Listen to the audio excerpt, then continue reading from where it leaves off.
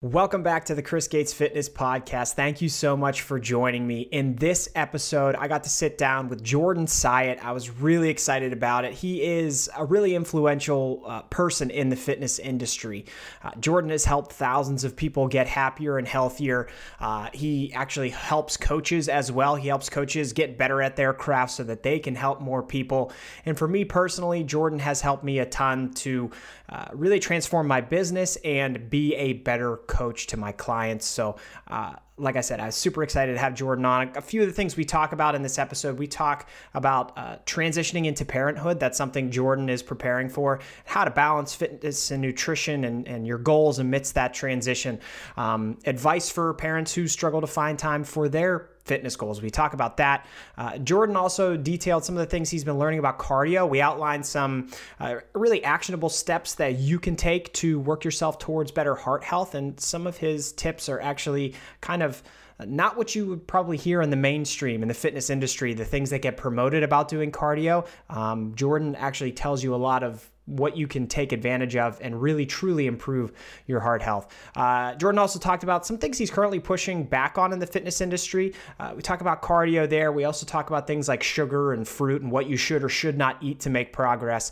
And we also dive into some fun things like our absolute favorite moments of the TV show, The Office. So there's tons of information in the show notes to follow Jordan and learn more about him and what he does. If you can, make sure that you subscribe to the podcast and leave a 5-star review. And lastly, I'm a coach. If you're interested in getting some coaching to help you achieve your fitness goals, I would love to talk to you. There's an application link in the show notes that you can apply for coaching. We could talk about your goals. So with that, I'm excited for you to listen to my discussion with Jordan Syatt. Let's dive in. Welcome to the podcast. Thanks for giving me a little bit of your time. I'm super stoked to talk to you. And I guess, before we dive into everything, could you just take a second, introduce yourself if there's anybody out there that's not familiar with you? Yeah, sure. I'm a short, bald, really nerdy dude who likes to lift weights, and that's pretty much it. Right on. Well, Jordan has been immensely helpful to me as a coach. So I'm super excited to have him on the podcast just to kind of chop it up and talk about a bunch of different stuff.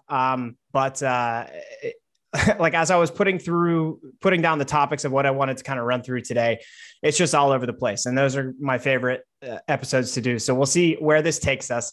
But first of all, I wanted to congratulate you because I know you just announced that you're expecting a baby here. So that's awesome. Yeah, congrats, man.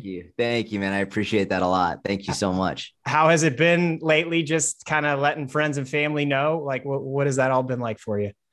It's been good, man. I mean, so we found out in early December, on December 9th, and I try and be very open on my social media. And so that was actually very difficult for me to not share until this point.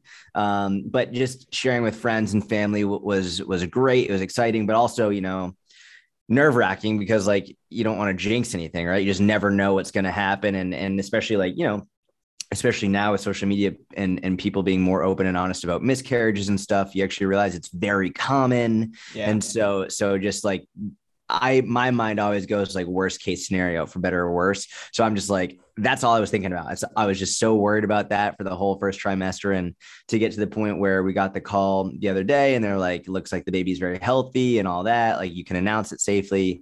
It's just a big relief, to be honest.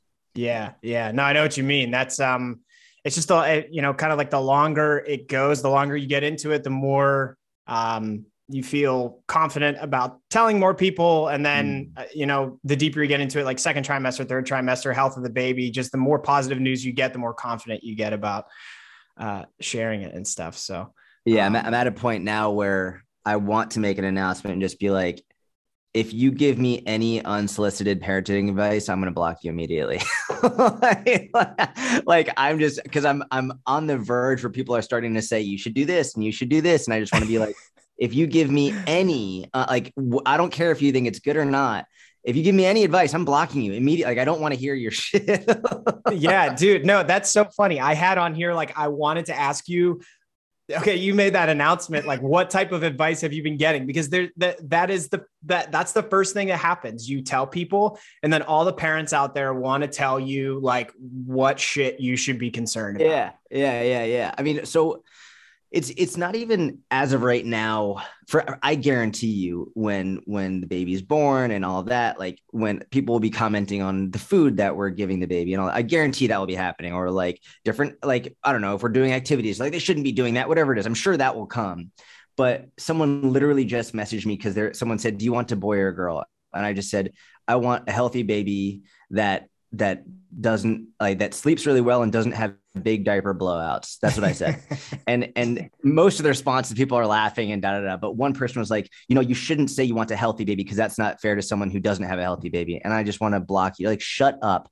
Even someone who didn't like give birth to a healthy baby, guarantee they still would have said, "I wish I had a healthy baby." Like, it would have been way better for everybody. So right. It's just like that stupid nonsense like that. I'm going to block you if you say that. Yeah, no, that's annoying. I feel like there's a lot of that, just like projecting, like other parents projecting whatever they got going on onto you when parents talk to other parents about parenting. It's So like I know you didn't ask for my advice. The advice I always give parents, especially when they announce like we're going to have our first kid, is pay as little attention as possible to the shit that other people say.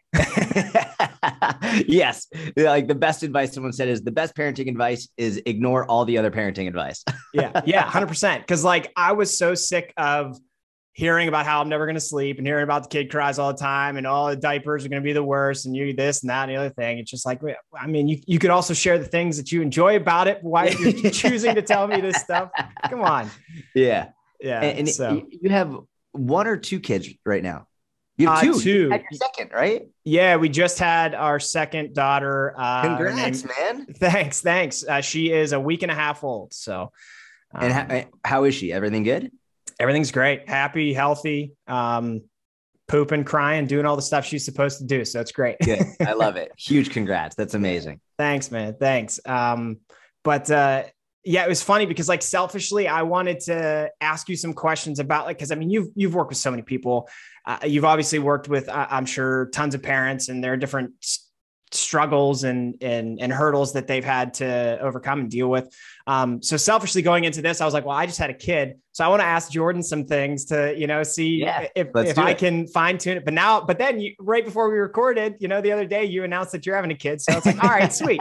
We're in this together. It's a little bit different, Yeah, man. 100%. So I was curious to know just like, on your end for yourself, knowing that you got a baby coming in I don't know, 5-6 months, however long it is, has that caused you to kind of approach things any differently with your own training or your own nutrition? Just knowing like, hey, coming down the pike here, there's a huge life event coming and it's obviously going to change some of your routines and your lifestyle habits. I was just curious if you've done anything on your end as you're kind of anticipating that.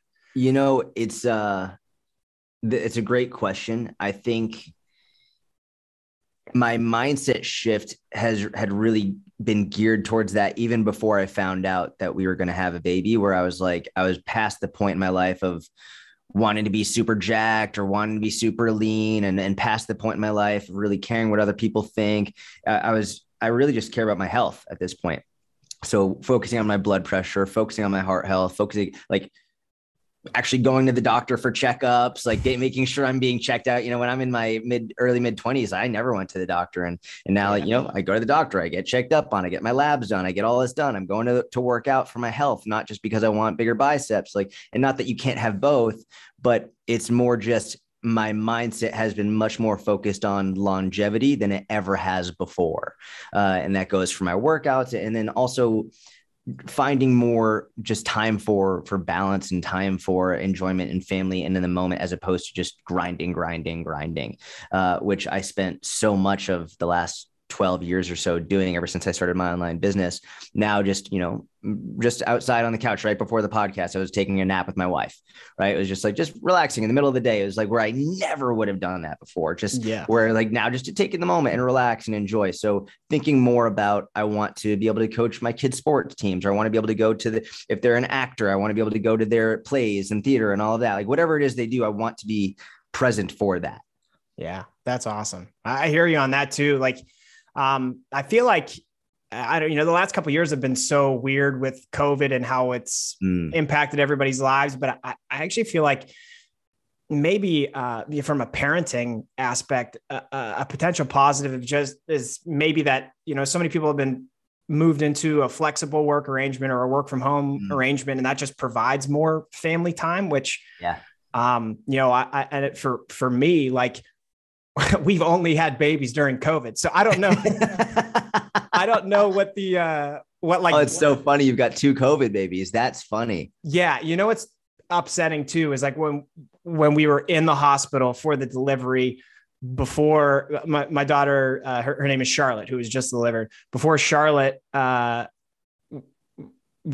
arrived, we were talking about like, how many kids do you want to have? We were like, well, yeah, it'd be really cool if we could have like a non-pandemic baby. And the doctor was in there like, yeah, I don't know if that's going to happen. Yeah.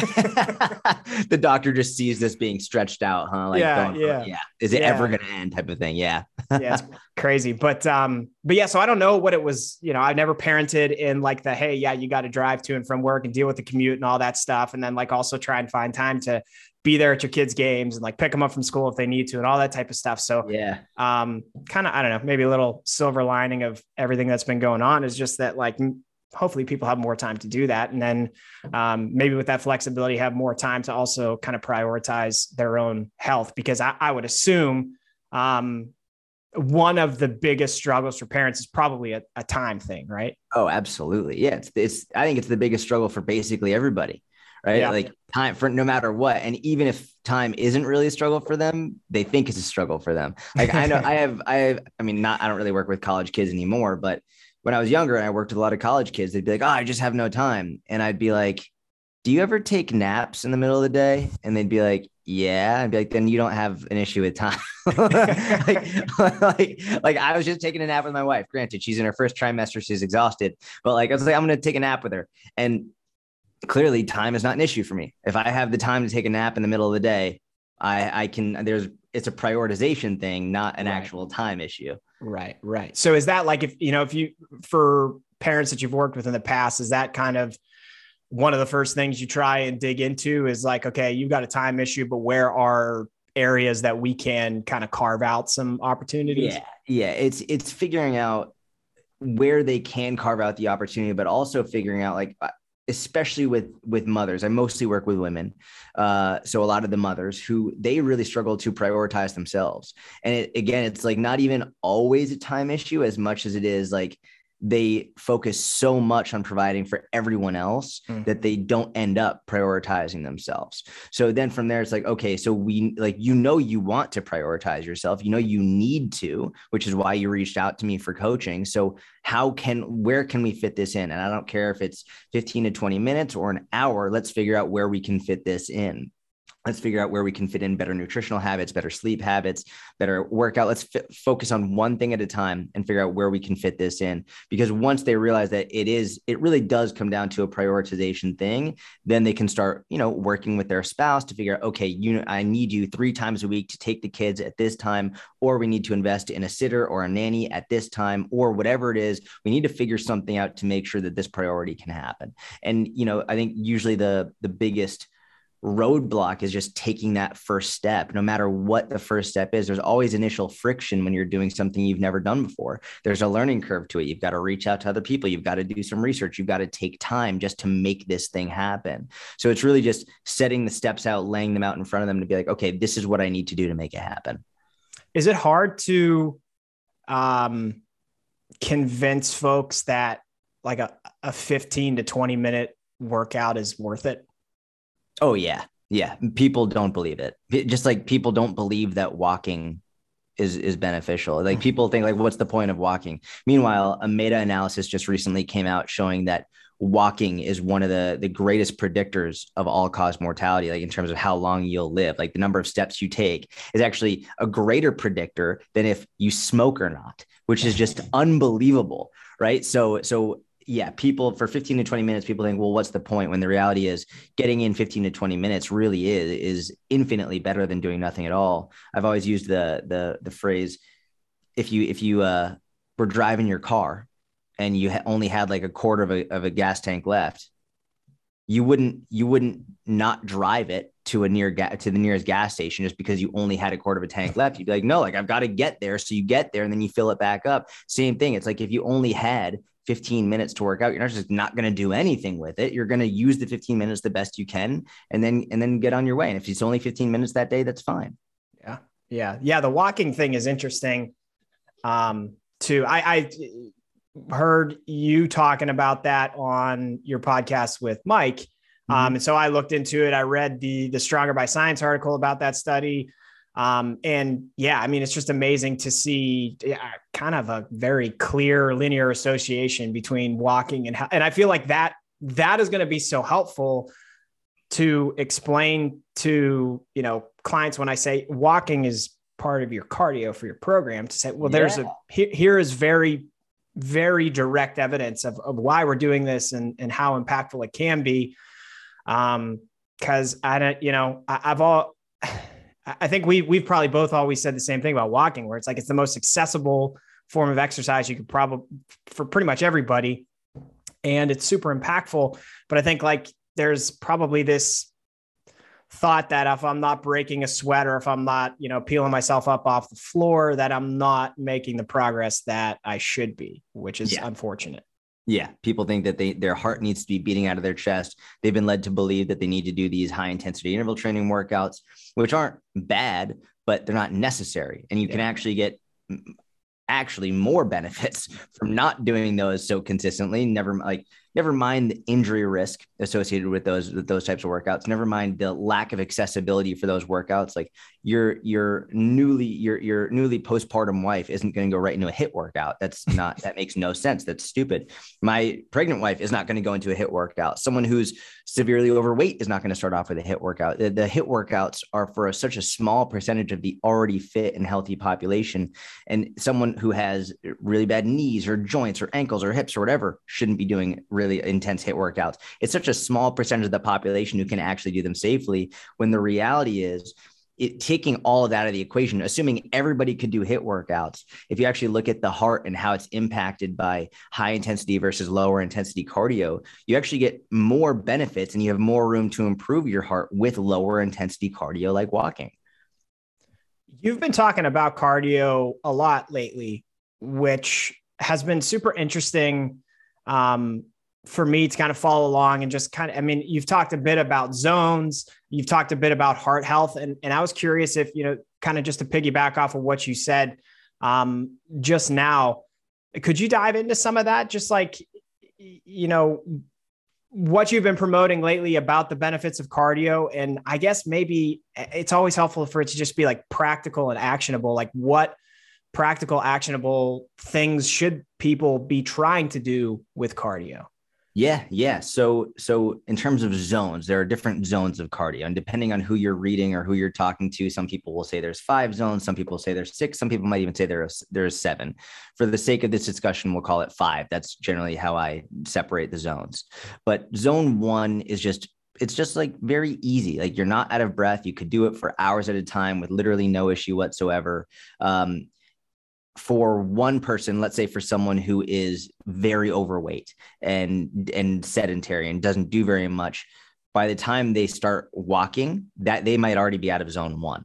It might be so difficult for them that maybe that's already zone 2, zone 3, right? Yeah. Whereas someone who's very, very fit, they could be walking, maybe even like sort of fast paced walking and be in zone 1, right? Yeah, it depends on your level of conditioning. Yeah.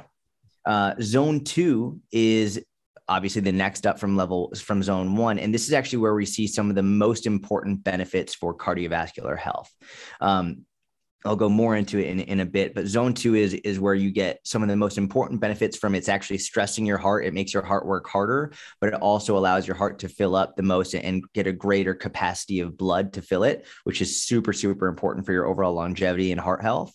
From a practical perspective, to know that you're in zone 2 is one of the best ways that I've learned from a guy named Alex Viada is using something called the talk test, which is basically in zone 1, you can talk without any issues whatsoever. Like you could talk and you don't even, the person on the other side of the phone doesn't even realize that you're doing anything.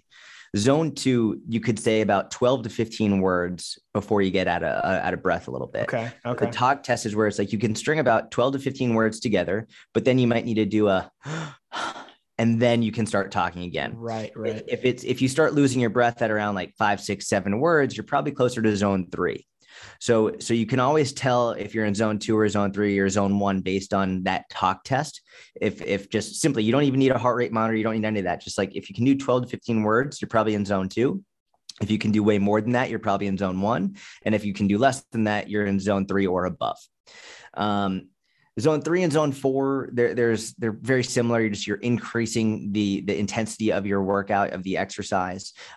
Zone 5 is zone 3, zone 4. They're not really sexy or marketable. The fitness industry runs on a pendulum of extremes. Really, it's like you go to zone 5, which is where you get Orange Theory and you get these Barry's Boot Camp and these HIIT classes where it's like high intensity, get your heart rate up as high as possible. And zone 5 is just you can't talk. You cannot have a conversation. You cannot maintain that level of output for more than maybe 20 seconds max. It's excruciating. It's very, very difficult.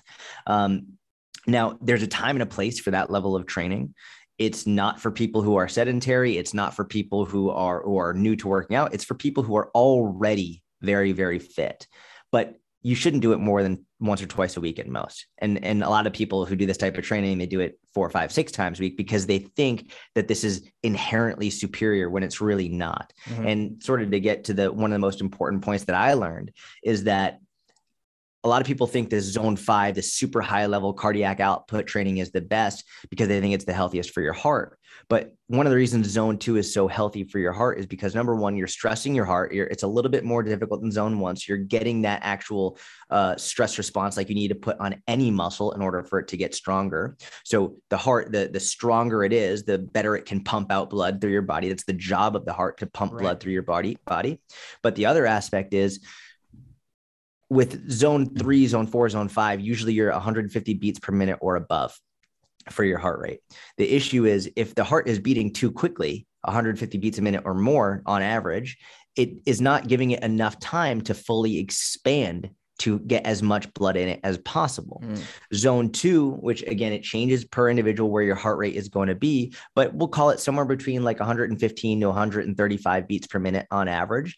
With that amount of heart rate, or that speed of a heart rate, it's beating more quickly, but it's not beating so quickly that it can't fully expand. And when you allow your heart to fully expand with blood, you get a much better expanse of blood. You can flush more blood throughout your body with each single pump.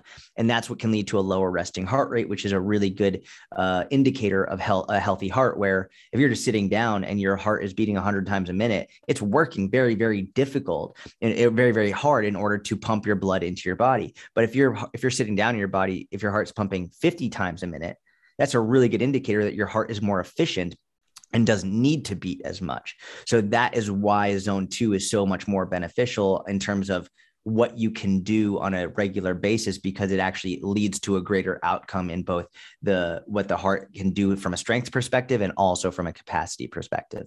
Gotcha. Yeah, that's awesome. And,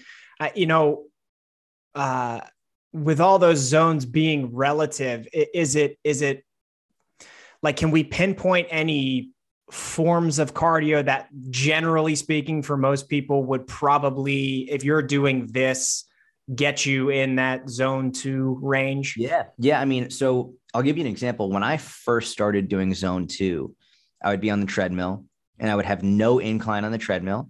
And at about a speed of 3, I would find myself in zone 2 using my heart rate monitor. The cool thing about this is cardio, you see much faster improvements with cardio than you do with strength training. Like your cardio improves very, very quickly, which is awesome. So within a matter of a couple of months, I went from no incline speed of 3 to an incline of 2 speed of 5.3. And now I'm still in zone 2, which means my heart rate is staying around the same zone or it's around the same range, even though the intensity of my exercise is significantly higher, which is a great indicator that my heart's becoming more efficient. I'm still essentially, before I was doing just sort of a fast-paced walk. Now I'm doing a little bit of a lower intensity jog. Okay. But that's where I am. So somewhere between slightly fast-paced walking and low intensity jogging is where most people will find themselves in zone 2. Gotcha. And yeah, and that's still a way to apply it relative to each person, because fast-paced walking for one person might be a different pace than fast-paced walking for somebody else. But then that's where you can kind of go back to, okay, that talk test, which I think is really cool. I feel like I've heard something like that years ago, but it wasn't as specific as the 12 to 15. Like I feel like I heard back before I was coaching or anything like that. I feel like I heard something to the effect of, to determine whether you're doing a moderate intensity or a high intensity workout, or in most cases, we're talking cardio. If you have to catch your breath to talk to the person next to you, I think it was kind of like, okay, if you're running with somebody, you're getting into a high intensity run if you're unable to carry on a conversation with that person next to you. Correct. So kind of similar. Yeah, exactly. And I think that, the 12 to 15 words it came from a lot of research around, all right, so we're going to monitor these people's heart rates and see how many words they can string together. And they realized that within that range, it tends to be zone 2, 12 to 15. Awesome.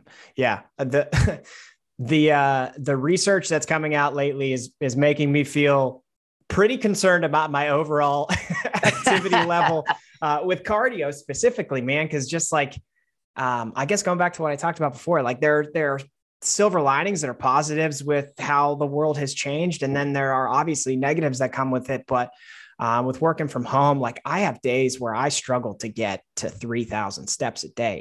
It's really upset. I bought a step counter nothing crazy. Just a little one that kind of hooks to the waistline. The pedometer? Pedometer. Yeah. Pedometer that hooks to my waistline. And I did that for the beginning of the year, and almost immediately I was upset. Isn't it crazy? It's really shocking how easy it is to take very few steps every day. Yeah. And I've even noticed, depending on the workout that I did the day prior, like if I do a heavy, robust leg day the day before, if I'm squatting, the next day, my step count is significantly lower than it would have been on average for the other days of the week. So that's kind of something you got to factor into it as well. That's a great point. That's a really good point. Yeah. So goal for this year on my end is just walk around. My daughter loves marching to this song called the Dinosaur March. So we've been doing that around the kitchen. I've been getting some extra steps in that way. I love that. Yeah. That's awesome. Mike was telling me, because Mike and I, in the past few days, since we saw that study and we were both blown away by it as well, randomly we'll text each other and be like, step count check.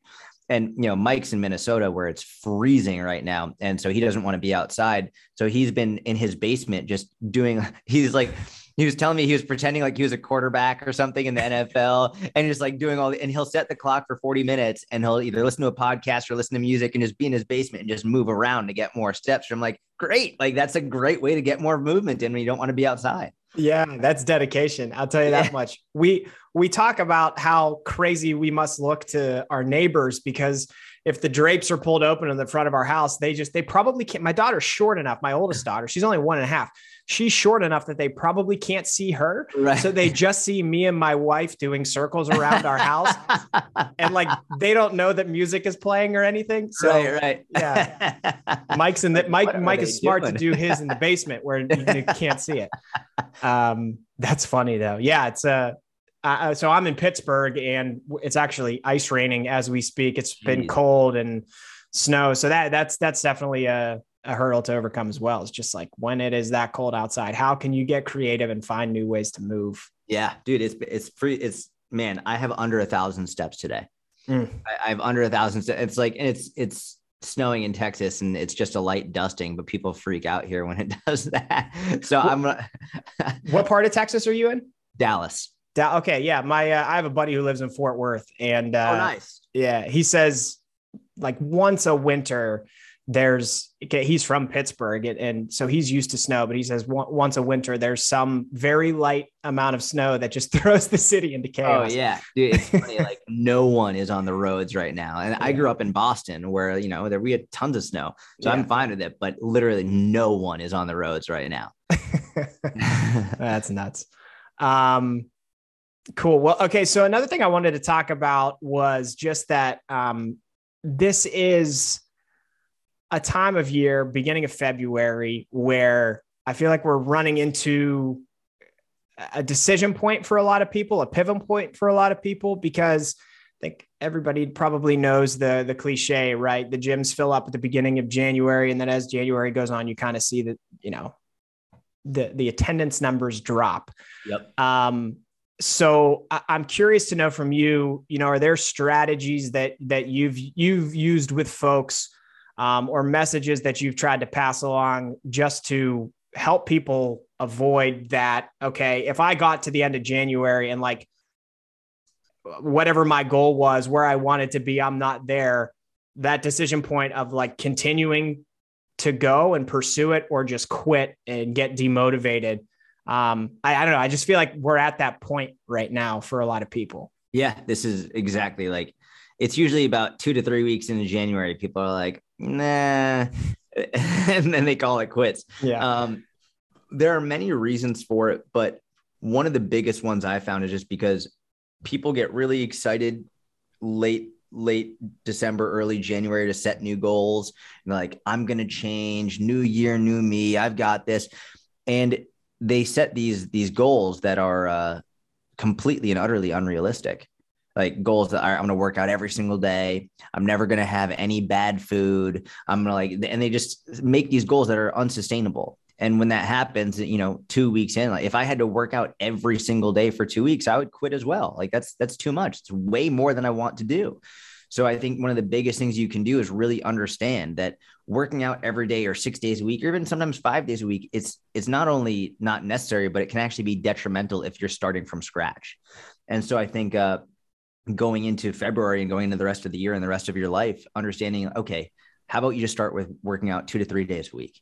Like go to the gym 2 to 3 days a week. And a lot of people hear that and they think, but that's not going to do anything. Well, yeah, it's not going to do anything this month, but by the end of the year, if you string together 2 to 3 days a week, every single week of workouts from February until the beginning of 2023, you're going to look different. Your health is going to be different. So the issue is that they want to achieve their goals as quickly as possible. And when the goal is to achieve it as quickly as possible, they do stupid shit like trying to work out every single day for hours a day and not having any bad foods, blah, blah, blah, blah. It's like, listen, you're not going to make any progress in a month.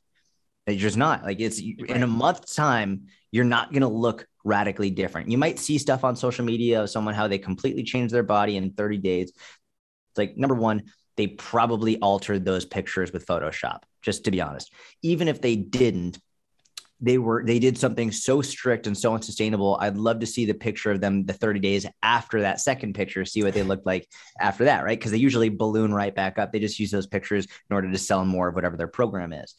The reality is if you're doing something sustainable, you're not going to see crazy changes in a month. You will see significant changes in 6 months to a year and thereon after. So take the mindset away from rapid results and make it more about sustainable process. And then you're going to see a real improvement in your health. Yeah. That goes back to that pendulum of extremes thing you just mentioned, right? Yeah. The extremes are what people tend to gravitate towards in this goal setting season that we're in. But it might not be the most effective approach. Yep. Yeah. I think we're both kind of similar. I've followed you on social media for such a long time, and I feel like we're both kind of similar in that, I've seen you push back a bit on just whatever the popular thing might be to say in the fitness industry at the time. And I'm curious if there's anything. So an example of that could be like the 1,200 calorie diet thing. Like, so many people were saying you shouldn't be on 1,200 calorie diets. And I think, like, generally speaking, should most people be on one? No. But I remember you coming out and saying, like, well, yeah, that's probably the case. But there are also people where that amount of calories, if you're if you're a very small female who eating 1,200 calories may be the appropriate thing for that person to do, depending on what their goals are. And I'm just curious if is there anything out there right now in the fitness industry that you're kind of pushing back on and trying to just, I guess, go back to pendulum of extremes again, right? Like, are you trying to level this thing out in any way, shape, or form with anything? Yeah. I mean, I feel like I've done this for a while, but I just saw a doctor post about how he literally wrote, and I'm not making this up, he literally made a post saying that fruit is poison. And there are many people who have been led to believe that they shouldn't eat fruit because the sugar in that fruit is going to make them fat and it's really bad for you.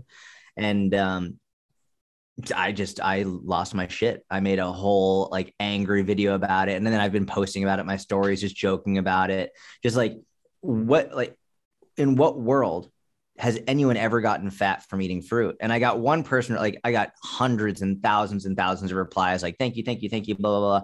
But one woman was like, well, actually, he has a point. You know, we have the obesity epidemic and people are eating way too much sugar. And I was like, you're right.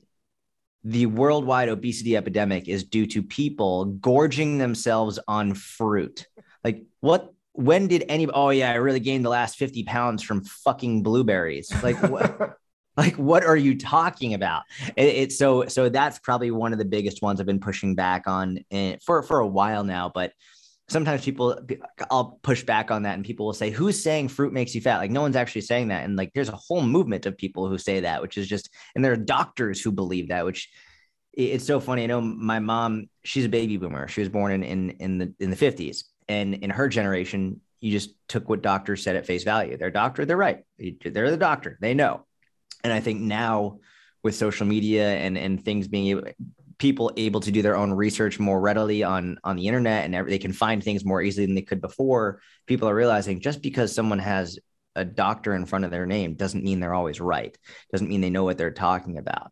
It turned out that this doctor was actually a dentist and he has no nutrition background whatsoever. So the fact that he's saying this, it's like, you have to clarify what kind of doctor you are and what kind of education you have.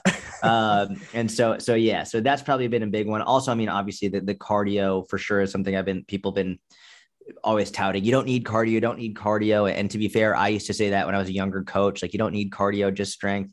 And so a lot of the things I push back on are things that I realized that I had been wrong about in my past. Right. So a lot of the times when I push back on something, I'm really saying like, hey, I may have said this in the past, but one of the things that I think is important as a coach and just as a person is recognizing when you were wrong, when you were incorrect about something. And I've always very much believed that if you're not recognizing the things that you got wrong early on, then you're never actually going to get better. And I've also found that people end up trusting you more when you say like, hey, that was wrong. This is what I believe now because X, Y, and Z, which ironically, you know, not to get political, but it's one of the things that people during the pandemic have gotten mad at scientists about, when scientists are like, well, hey, so I know we said this at the beginning, but actually we believe this now. And then people will be like, oh, you're a fucking liar, fraud, da, da, da. Like, and I'm like, do you not know how science works? It's like, right. This is when you don't know something, like you make a statement, you study it, but then as more research comes out, you probably are going to change your opinion as like you learn more about it, which is what I do all the time with fitness. So I think for me, it's just about trying to better myself and realize the errors of my ways earlier in my career, correct them now. And I'm sure I'll do it again as I continue to grow in the industry. So that leads me to want to ask you this. I feel like people ask this question a lot about a lot of different things, but like, you know, if you could take a piece or two of the knowledge that you have now and apply it back to when you started with fitness, what would that be? Like, what do you think would be most beneficial to maybe help you avoid some of the mistakes that you ran into or the hurdles that you had to overcome back then? I mean, I definitely would go back and change how I portrayed cardio early on. That would be number one. I would include more cardio in all of my clients' programming. I think without question, that'd probably be the biggest one from the perspective of overall health long-term for my clients. I also think, and something that I used to do when I was really young is I wouldn't take on clients who didn't want to count their calories, because I was like, if you're serious about this, then you're going to track for at least a short period of time. And later on in my career, I realized I'm not helping people who need help just because they're not willing to do this. And granted, even though I do think it's a mistake, my job as a coach is to come up with ways to help everybody.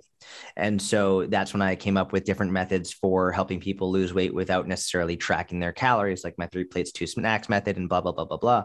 So I think if I could go back to earlier in my career, it would have been like, listen, don't deny someone the opportunity to work with you because they won't fit into your method. You should try to broaden your idea of how to help people, try to come up with new strategies earlier on so that even if they don't necessarily track their calories, you can still help them, even if they're not doing that specific way. Mm-hmm. Yeah. No, that's great. Yeah. It's funny you say that too, because one of the most popular pieces of content I actually have is what is it? It's how to know if you're in a calorie deficit without counting calories. Like a lot of people just they don't want to, no matter how much you explain to them, like this is adding 7 to 10 minutes to your day to track. Yeah. No matter how much you try and paint that picture, just some people really do not want to do that. Just because they don't want to do that doesn't mean that they can't still make the progress that they're looking for. It may not be as dialed in. It may not be as exact. It may not be as easy to figure out and navigate, but you can get there. Unfortunately, a lot of people have demonized calorie counting, and that's why I think so many people are vehemently against it when they've never even tried it. Right. It's like, there's no reason to be vehemently against something that you've never tried unless you've been led to believe that it's bad or wrong. Right. It's like, no one is born being like, fuck calorie counting. Like, no one is born that way. They're taught, they're taught that. Yeah. And they're taught by people who don't know better.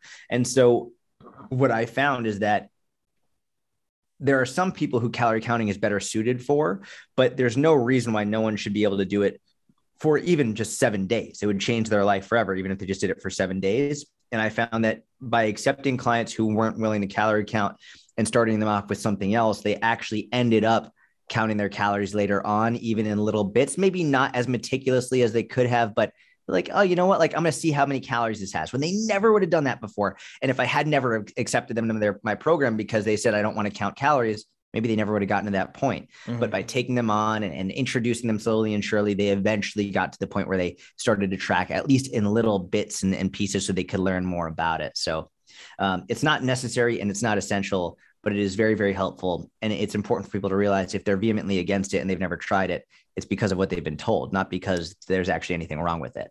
Yeah, I feel like I've seen a decent amount of, tracking can lead to disordered eating. And I think a lot of it is, I mean, that how can you paint with such a broad brush? It's very person specific, and you need to navigate and figure out, okay, is it right for you as an individual? But you also have to look at the other side of that coin and say, okay, if you're in a situation where you are needing or wanting to make a change, lose weight, do something like that, was your process beforehand something that was productive, and would it be more productive to try something new? Correct. It's like saying, people who snowboard are going to break their ankles, so you might as well not snowboard. Like, well, some of them might break their ankle, but who knows? Maybe they were being an idiot and they jumped off of a huge jump the first time they went and they landed wrong, or who knows? Maybe it was just an accident. They broke their ankle and that happened, but not everyone's going to break their ankles. And I bet that when they did break their ankle, they probably learned something from it and then figured out how to get better at it. So it's like, yeah, for some people who count calories, maybe they're doing something in a really stupid way. Maybe they're tracking and trying to weigh and measure their spinach leaves. Which, yeah, if you're trying to weigh and measure your spinach leaves and literally you can't go out to dinner with your friends and family without bringing your food scale, that's not a calorie counting problem. That's your behavioral problem. And you need to learn to be more flexible with it. Yeah. It's like, no one is saying you need to do this at every single meal and weigh every single, like your tomato seed. Like, that's not what we're talking about. So it's how they do it, not necessarily the act of doing it. Yeah. Yeah. Jordan, this has been awesome, man. I really appreciate your time hopping on and just chopping it up. I have 2 more questions that maybe aren't as fitness specific for you. Cool. Let's do it. I did see the sugar post. Was that your official return to TikTok? And are you going to just be living there now with the rest of us? I think I'm going to be on TikTok more frequently. I'm starting a new series born out of a Q&A on Instagram where someone was like, you should take fitness equipment and whatever fitness equipment you think is good, fitness equipment you think is bad, and do reviews of it. And so I've already ordered, I got a shake weight. I've got a couple other pieces of equipment that I think were actually delivered today, and I'm going to be doing videos of them. And the way that it looks like Instagram has changed its feed, it looks like it's basically just TikTok at this point. Yeah. So if I'm going to make a new video for Instagram, I'll just post it on TikTok as well. So I'll be there for sure. Nice. I saw that. I opened the app and you were there talking about this guy and just laying into him. And I was like, what a reintroduction. That was the way to come back. That was awesome. Okay. Last thing, this is not fitness related at all, but I have heard you on your podcasts a few times recently talk about The Office. Oh, I am just a unbelievably huge Office fan. So when I hear you mention that on your podcast, I get super excited about it because I think it's the greatest show ever. I want to know if there's a favorite quote or a favorite episode that you have or anything like that. And before, I'll give you a little bit of time to think of yours. I have share. Yeah, you tell me yours. Mine is, I think there is no greater moment in TV history, and by greater, I mean more uncomfortable, than the Scott's Tots episode. I can't watch that episode, bro. I can't watch it. It's so, you're right. It's the most uncomfortable. Cause I rewatch the series all the time. It's like, it's always on, and I will skip that episode deliberately. It's no longer fun for me anymore. I'm just like, oh God, like every time. It's a genius episode, but it's like I get knots in my stomach when I watch it. It is painful to watch, but like when he tries to give them batteries as like a consolation prize, that is so funny and so painful at the same time. I love it. One of my favorite scenes, there's so many, it's hard to pick just one, but one of my all-time favorite scenes, because one of the things I love is really, I think it's actually very underrated part of the show, is the acting. And some of the acting is just so unbelievably good. It's remarkable. And specifically with Steve Carell playing Michael Scott. And it leads to one of my all-time favorite scenes when he's talking with his boss. Which, geez, what's his boss's name? Am I forgetting this right now? David Wallace. David Wallace. He's talking with David Wallace. He's in David Wallace's office, and David is trying to figure out what he's doing so well at his branch.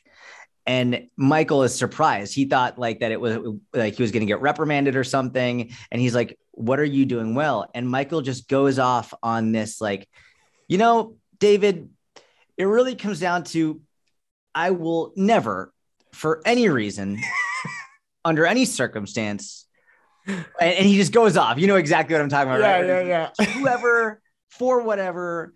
And every time I watch that, I'm just like, he is a genius with the delivery. And it's unbelievable to me. And that scene gets me every single time. I want to memorize that and do my own skit with it. But like, God, it's one of the greatest moments in TV history. Yeah, that is a really good one. That is a really, really good one. And is that the one where like afterwards they do his little confessional thing and he says like, sometimes I start a sentence and I don't know where it's going? Yeah, exactly. He's like, I just improv it. Yeah, I have to figure it out as I go along. Yeah.